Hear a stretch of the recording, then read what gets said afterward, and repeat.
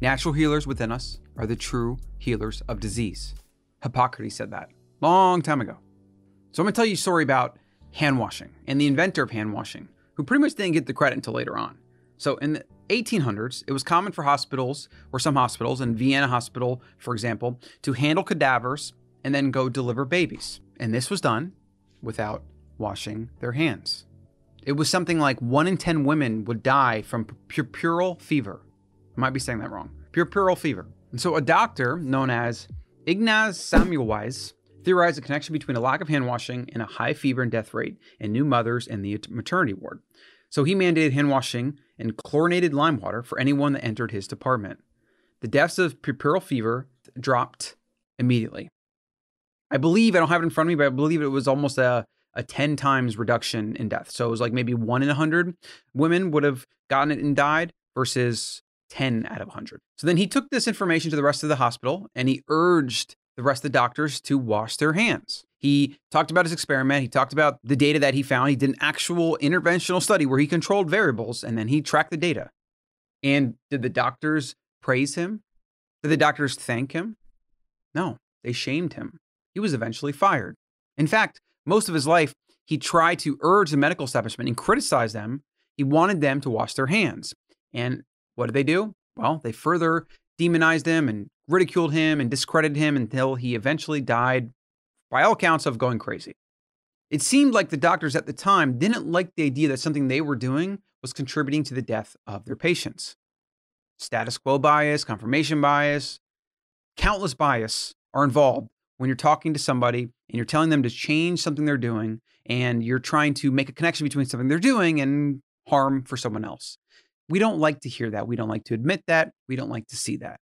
And generally, when you have a large group of people, the larger the group, the harder it is to convince them because the status quo bias is so strong. So the more people you have, the less likely you're going to get anybody to change their mind because of social proof. It's true for any idea. The more people that believe something, the harder it is to get them to change their mind. We can see this in 2020 with masks and all the nonsense going on. There's also a quote I think about, and I've talked about a lot on this channel and elsewhere. Upton Sinclair said, "It's hard to get a man to understand something when his salary depends on not understanding it." Think about that. You're a doctor. You've been prescribing drugs and pharmaceuticals for years. You've been telling your patients to eat a low-fat diet. You've been doing all these things. And then some of these young upstarts, maybe young internet gurus and whatever, come along and tell you that you're wrong and tell you that you've been basically hurting patients. What do you think your response is going to be? Do you think your response is going to be, "Oh, thank you for helping me correct the error in my ways"? Or maybe the 10 research papers you published on your practice or this topic or low fat or whatever it is, for you to admit that you did that wrong or those papers were wrong. Think about what that does to your credibility. Think about what that does to maybe your track record if you're trying to get 10 years as a professor or whatever. A lot of the research and the intellectual community right now is based on papers published. Whether or not those papers are good, whatever. It's about papers published and how many citations you get. What this means is there are a bunch of incentives for the current establishment of scientists, doctors, medicals, corporate executives, etc., to maintain the things that are normal or understood. But if you look back in history, never has what's normal and understood stood the test of time, aside from a few facts that we know for sure, like maybe germ theory and certain things that we learned that are these great scientific breakthroughs that do stand the test of time. But those are like 1 in a million instances anyways. Most of the time, if you look back through history, professionals, experts, scientists, doctors, whoever, were wrong most of the time. Let me say that again. Most of the time in history, if you look back at the thing that people thought they knew was true has been wrong most of the time. Most of the time. Okay, most of the time we've been wrong. And so in 2020, this is no different. Yet every generation, the ego and the hubris is at a max because we think, oh, we're the furthest along. We know everything. Yet in 10 years, 20 years, 50, 100, 1,000, invariably, we're going to look like cavemen to the future generations because the things that we think we know or whatever that we cling to, that we were so dogmatic about, are going to be laughed at by the future historians and peoples of 2100 and 2200 and 2500, etc. If we get there, if we don't blow ourselves up first. What this means for you is if you give your trust to experts, the government, your neighbor, the guy at the gym, the trainer who's bulky, who's probably doing steroids, if you give your trust to people blindly without knowing all the context, without doing your own critical thinking, your own research, without listening to your gut, and then without finally testing for yourself, you're taking a big gamble with your health. So a lot of what I'm trying to promote with my message with Escape from Fragility and the Ancestral Mind, which you can find over at Colin.coaching, you can find links to everything below. And also I'm on YouTube on my other personal channel, Colin Stuckert.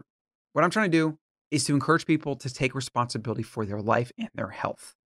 You cannot leave it up to experts, to institutions, to the status quo, to the way things are. And yes, I know you're busy. And yes, I know you want to watch your Netflix and do this and do that and whatever.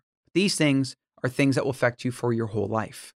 So if you can become passionate about your health, if you can become interested in your health, if you can become interested in these topics, then it's just going to be easy to do the research, to understand, and to build a plan for yourself.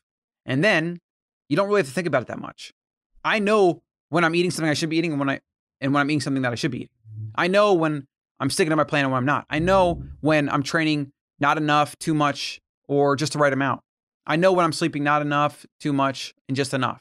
And I know these things because I've dialed in, I've done the research, I've experimented, I've figured out a lot of things, and I've come to my own conclusions based on all the disparate information. Some people like ice baths, and they want to go super extreme. For me, I prefer saunas and hot treatment, so I'm thinking about getting a sauna. I probably should do ice baths from time to time. Maybe I'll get like a big barrel outside and do that from time to time. But I'm okay with maybe not getting a little bit of the benefit of ice baths because I'm not taking like a cold shower every morning or doing an ice bath every morning or whatever. I'm just not ready to go to that extreme. Maybe that will change at some point. When it comes to the carnivore diet, I'm okay with about an 80% animal-based way of eating. I like my other foods. I like chocolate from time to time. I like certain plant foods. I like some roasted potatoes from time to time. I like maybe making a gluten-free mac and cheese from time to time. In fact, we've even been doing a regular einkorn wheat mac and cheese from time to time. I'm still lean and healthy and fit, and it's not affecting me, and I'm not taking it to any extreme, so I'm okay with adding those things in here and there. I don't need to be dogmatic about it. When you have the knowledge, though, and you can make the qualitative decisions for yourself based on the information and based on knowing your biology and what works for you, you have the ultimate power over your health and future. Now, obviously, this idea can extend to your finances. Are you just putting your money in a mutual fund and letting Wall Street basically gamble with your money? Are you trusting that the government's going to pay you Medicare, Medicaid, or retirement or whatever? Are you trusting that there's going to be Social Security? And so you're not making plans of your own, you're not getting your own investments, you're not buying gold and silver to protect yourself or maybe Bitcoin? Well, those are all major risks. Because then when you've worked your whole life to retire so that you can basically not have to work every day, and then nothing's there to support your lifestyle, and if you actually look an inch below the surface of what's going on with all that, you see that for you to put your trust that the money's going to be there, the government's going to be there, your pension's going to be there, whatever, for you to put trust into those things, just because that's what everybody does and that's what you've been told to do is normal or whatever, you'll see that just an inch below the surface, how precarious that proposition actually is. And that should compel you to take all of it into your own hands. Get your plan B, get your second passport, learn about gold, silver, and Bitcoin, why you should want to have that. Maybe consider owning some real estate instead of just putting your money blindly into the market, which is extremely manipulated and overpriced, and all the fake money they're printing.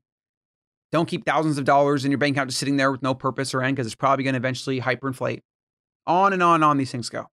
And again, I got plan B over at Colin.coach. I got how to buy gold, Bitcoin, etc. Over at Colin.coach, up at the top says guides. Also hop in the newsletter, get more info like this. Do something with this information. Realize that what the experts know every single day is going to change. And what they think they're so certain about is also likely to change. And so if you let them infect your mind with what they think is right, even if they're not going at it from a nefarious way, even if they believe what they're saying, even if they want to help you, it doesn't mean you can take the risk of not thinking for yourself. Because guess what? A lot of the doctors that preach low fat, this and that, they think they're doing what's right because that's what all the doctors do. That's what the research says. That's what the pharmaceuticals prop up and promote. That's what a lot of the funded studies show, even though they're bad studies. Do something with this information. More importantly, take responsibility for your life, for your health, for your finances, for your future, for the schooling of your kids even. We're finding that schools are becoming propaganda machines. Like I've heard that there was a high school playing the absurd documentary Cowspiracy. It's just like, what is going on? You have to take ownership. You have to take control of your life. The government is not supposed to be there to take care of you. Big daddy nanny government was not what the founding fathers had in mind. And there will be major repercussions for the millions of Americans that follow that route. Hey, Colin here. Got a freebie for you. Click on the button below to go to theancestralmind.com and download the 7 Principles of Living Wild. This is a short PDF that's got some of the main principles, such as real food, sleep, movement, and a couple more that are going to help you live more ancestrally in accordance with your genes.